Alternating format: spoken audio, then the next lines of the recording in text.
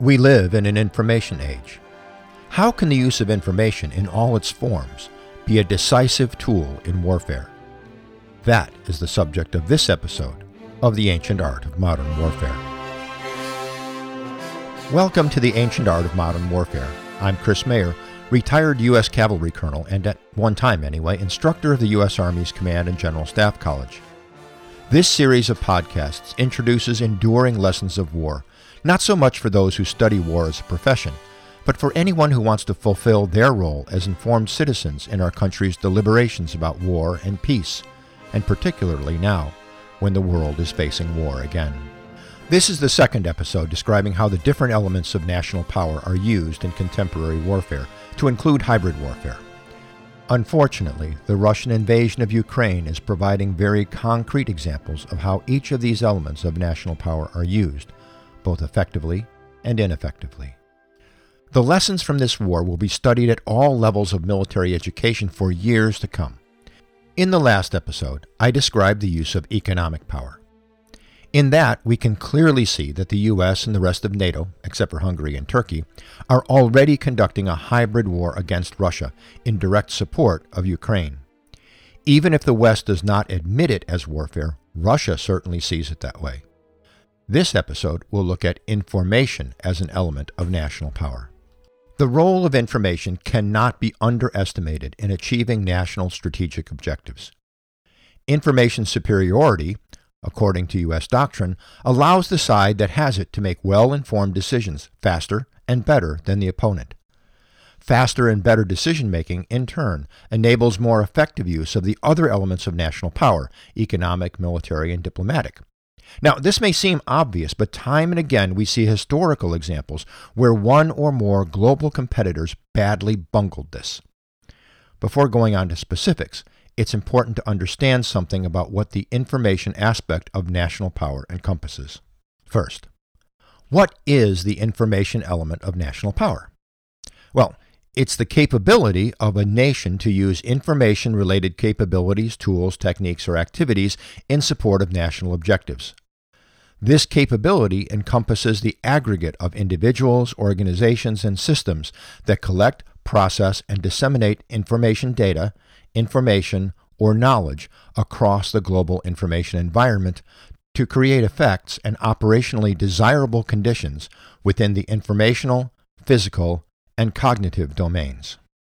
So much for the U.S. doctrinal definition. But what does that mean? Essentially, the global information environment is everything in our modern communications and digitally interconnected world. Telephones, radios, news sources, the internet, books, newspapers, hand-delivered flyers, even Twitter and TikTok. Although most elements of that environment are outside of direct military control, the military subset of information operations works with the other domains of national power to influence, disrupt, corrupt, or usurp the decision-making of adversaries and potential adversaries while protecting our own. Military information operations includes things like signals intercept, jamming, and using secure, encrypted, or scrambled means of communications to keep the enemy from doing those same things to us. More interesting is what is called military information support operations, or what is still called psychological operations by the U.S. Army.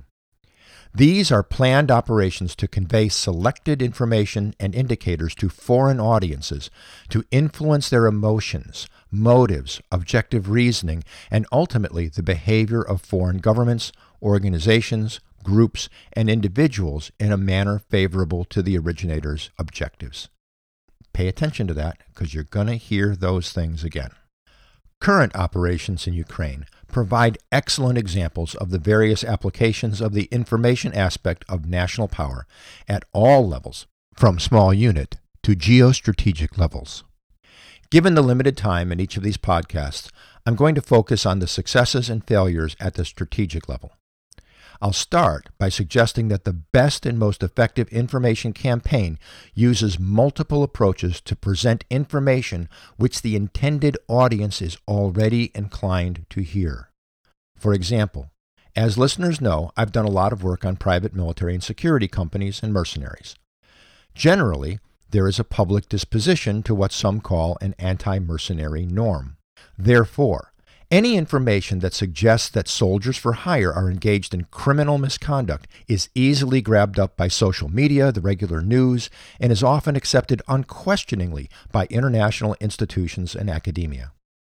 Even the most outrageous fabrications can spread around the globe quickly, shaping or reinforcing previously held opinions about private military and security companies and, by inference, those who hire them.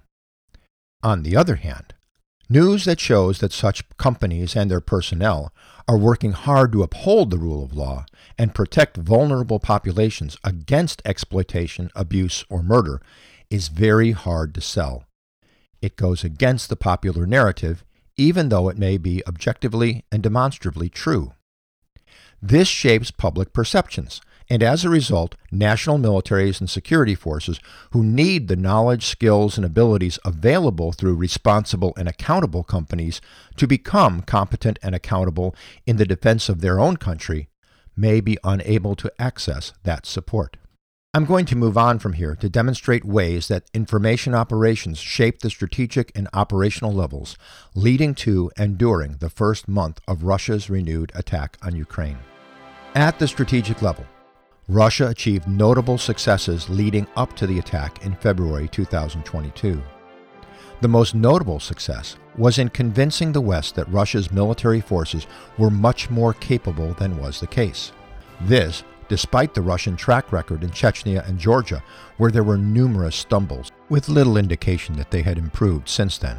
Russia's stunning, rapid success in Crimea in 2014, using special operations forces, mercenaries, and other irregular forces, combined with a largely receptive local population, incompetent Ukrainian military, and the reluctance of America and Britain to live up to the security assurances they promised as part of a US, UK, Russian, and Ukrainian agreement signed in 2014, fed the impression of Russian mastery of the new hybrid war form. Again, this despite lack of success in such hybrid operations in Ukraine's Donbas region. Another factor playing into this successful portrayal of an unstoppable Russian military was a Western predisposition to believe just that, going back to fears of Soviet military power in the Cold War. And even then, that impression was largely mythical. Once again, Russian information operations were largely successful because it was a story many in the West were already inclined to believe. The outcome of these successful information operations might have been the defeat of Ukraine in 2022. Because the West believed in Russian mastery of hybrid warfare, and because they believed that despite Ukrainian military and political reforms, that Ukraine would collapse in the same way Afghanistan collapsed in 2021, the West may have been reluctant to provide the military hardware in the quality and quantity Ukraine needed to deter a Russian attack. The West bought into the Russian storyline and thereby nearly created the conditions to make it come true. When Ukraine did not collapse immediately, the story changed due to masterful use of information operations by Ukraine. This information campaign capitalized on the Western predisposition to favor the underdog in a fight. Understanding Western liberal democracies, and perhaps better than the political elites in those democracies, Ukraine's information campaign targeted the citizens of America and Western Europe rather than the political elite.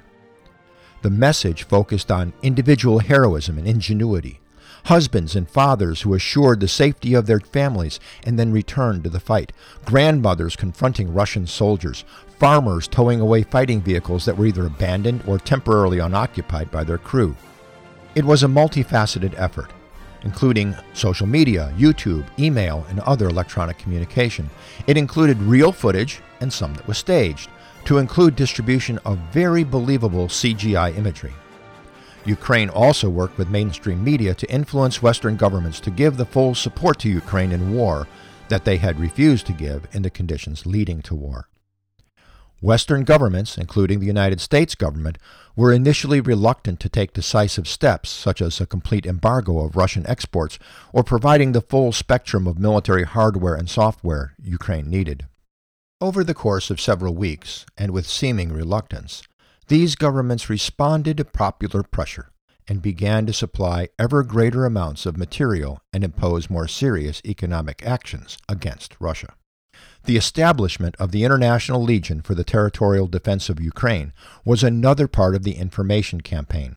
Western nations saw their own citizens volunteer to fight to defend Ukraine. It also worked to reinforce the morale of the Ukrainian people as they saw people from many other countries come to their defense. It almost certainly helped that the President of Ukraine and his top advisors were not politicians, but came from the entertainment industry. They understood how to tell a story that would resonate with people. Russia, on the other hand, could not seem to have handled things worse, at least in regard to justifying their actions to the West.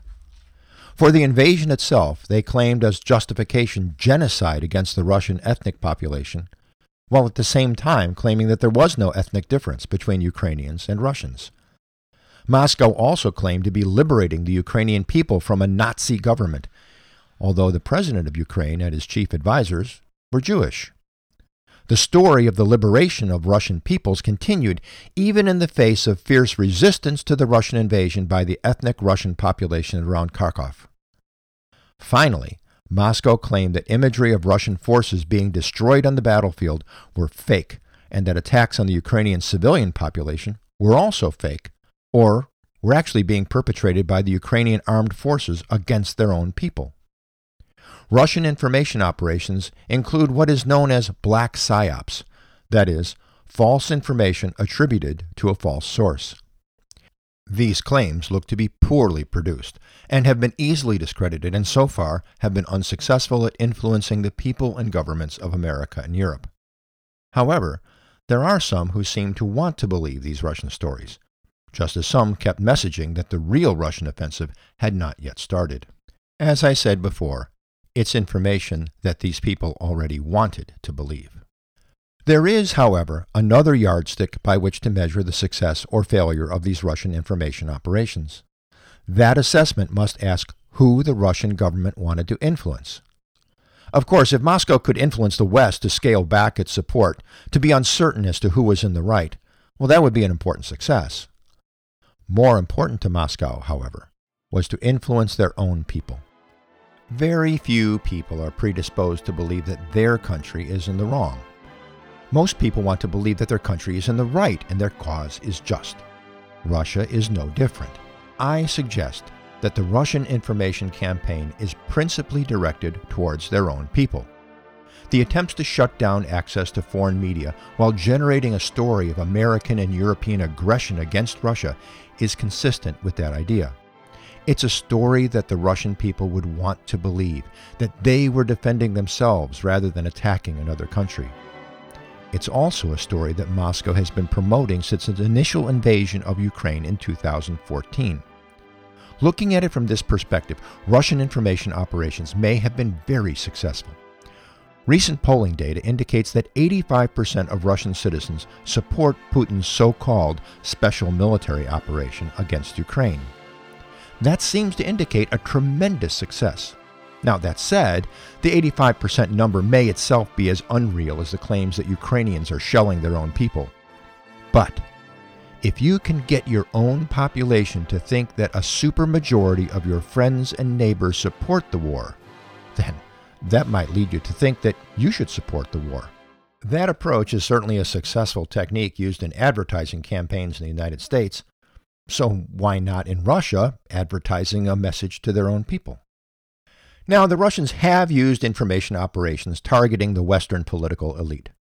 This includes threats of retaliation, both economic and military, against governments that support Ukraine. These threats include the use of nuclear weapons, at least at the tactical level. Such threats may be heavy-handed, but they seem to work.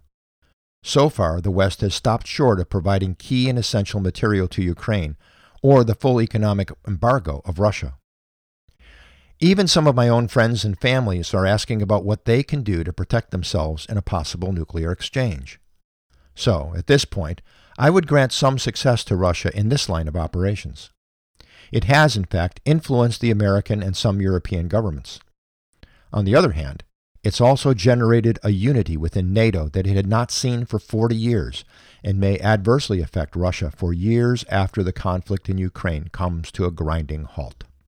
Curiously, at least to me, is that we have not seen cyber warfare in a way that represents any great shift in military operations. Elon Musk demonstrated the capability of the private sector to overcome some state-generated disruption.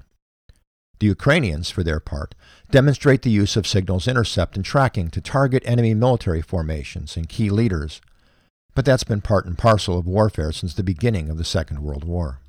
Nonetheless, these examples of information operations demonstrate that information is an important element of national power.